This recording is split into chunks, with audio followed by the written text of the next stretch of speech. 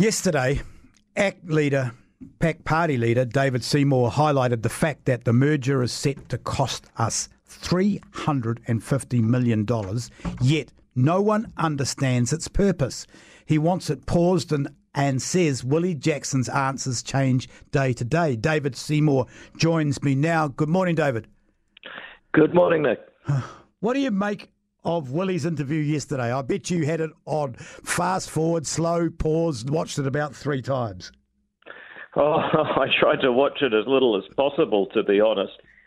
It was pretty painful to watch, especially for someone who actually ultimately believes in our system of government. I believe in liberal democracy. I think New Zealand is one of the most successful societies that's ever existed. But the really worrying thing about that interview, I mean, there was a lot about it, but the way that he attacked Jack Tame as if Jack was responsible for TVNZ's commercial operations and implied that if Jack's not happy with what's happening, then his own business, TVNZ, should behave differently. He seemed to believe, and this was captured really well by Thomas Coughlan in the Herald just after the interview, Willie Jackson seems to believe that if you are in a media business, then the independence of your journalists and interviewers means nothing. They should be there standing up for the specific interests of the business and vice versa. Now, bear in mind that Willie Jackson wants to be, the minister behind this new independent Crown entity, and his attitude is that the interviewers and the journalists should be doing the bidding of the business, and he wants to be the guy behind the business, and he's a politician. This is South American stuff. Do you think Willie's ego is part of the problem here? I think Willie is a really fun guy to have around, and he'd probably be a fun guy to run a pub, maybe, but he certainly shouldn't be at the level he's at because he actually doesn't understand a lot of concepts, and he doesn't respect the traditions of our democracy and the separation of powers that protect people's underlying rights and keep liberal democracy going. And I can't think of a worse minister, with the possible exception of Nanaia Mahuta, to be in charge of a major media entity. I don't think he'd work hard enough to run a pub. But anyway, you want it paused. Is there any chance this could happen? Yeah, I just want to say sorry to any Hospo people. Yeah. I know it's been a tough couple of years, so but no, you're right. Look, in terms of the pausing the merger, Acton National, I think I've heard Chris Luxon say it, and we're very clear.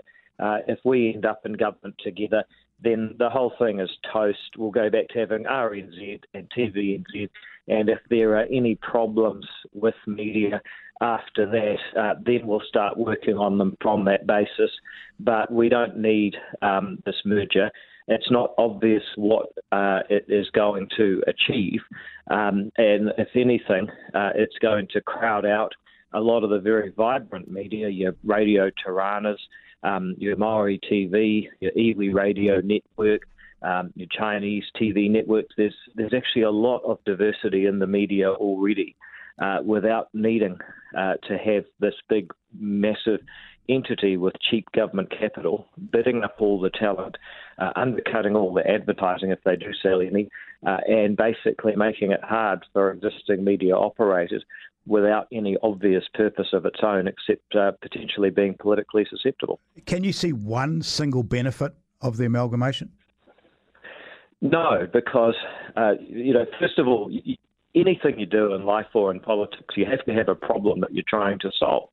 And Willie Jackson has said that the problem he's trying to solve is getting more diversity. That the faces on the media need to look like New Zealand.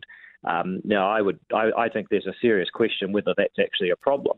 But second of all, he's never explained how merging the two into one is going to actually achieve greater diversity. If RNZ and TVNZ as two separate entities can't achieve greater diversity, why would merging them together achieve that? He's never answered that question. And yet there's all the other risks. The other thing I would say is that it's 350 million of consultants' fees and all the kind of things that go along with merging two entities. If you ever merge two businesses together, it's very difficult to do. Now, this is money that is being pumped into the economy, borrowed money. Borrowing money is inflationary. And, of course, we have a massive inflation problem, which the Reserve Bank is doing everything it can to fight with rising mortgage rates. But it would be easier. Let's just imagine if we thought for a moment this was a good idea. It would be better if they said, look, it's a great idea, but we're putting it back 2 years to take pressure off the economy, take pressure off people's mortgage rates right now. Unfortunately, Grant Robertson and this government are just saying that there's nothing to see here, hands over their ears, la, la, la, while the economy crashes down around them. People's mortgage rates head for 8. David, can I just quickly ask you while you're online? It's off topic, but it's something that's sort of ringing around in my head a lot. Does the Daniel Andrews win in Australia worry you at all? Yeah, it does, because it shows that you can be absolutely hopeless and somehow get re-elected. The other thing that Daniel Andrews has done is that he's concentrated a huge amount of power within government. He's expanded government.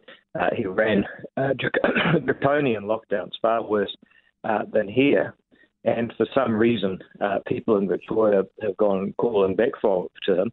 Apart from the fact that we'd quite like to win next year and fix a few things, I like to think that in a democracy, if you perform badly, you get kicked out. The other thing I would say is he may have been very lucky with his timing, because right now things still aren't too bad, but every business person I talk to is battening down the hatches for next year, and that is going to flow through to households as interest rates rise.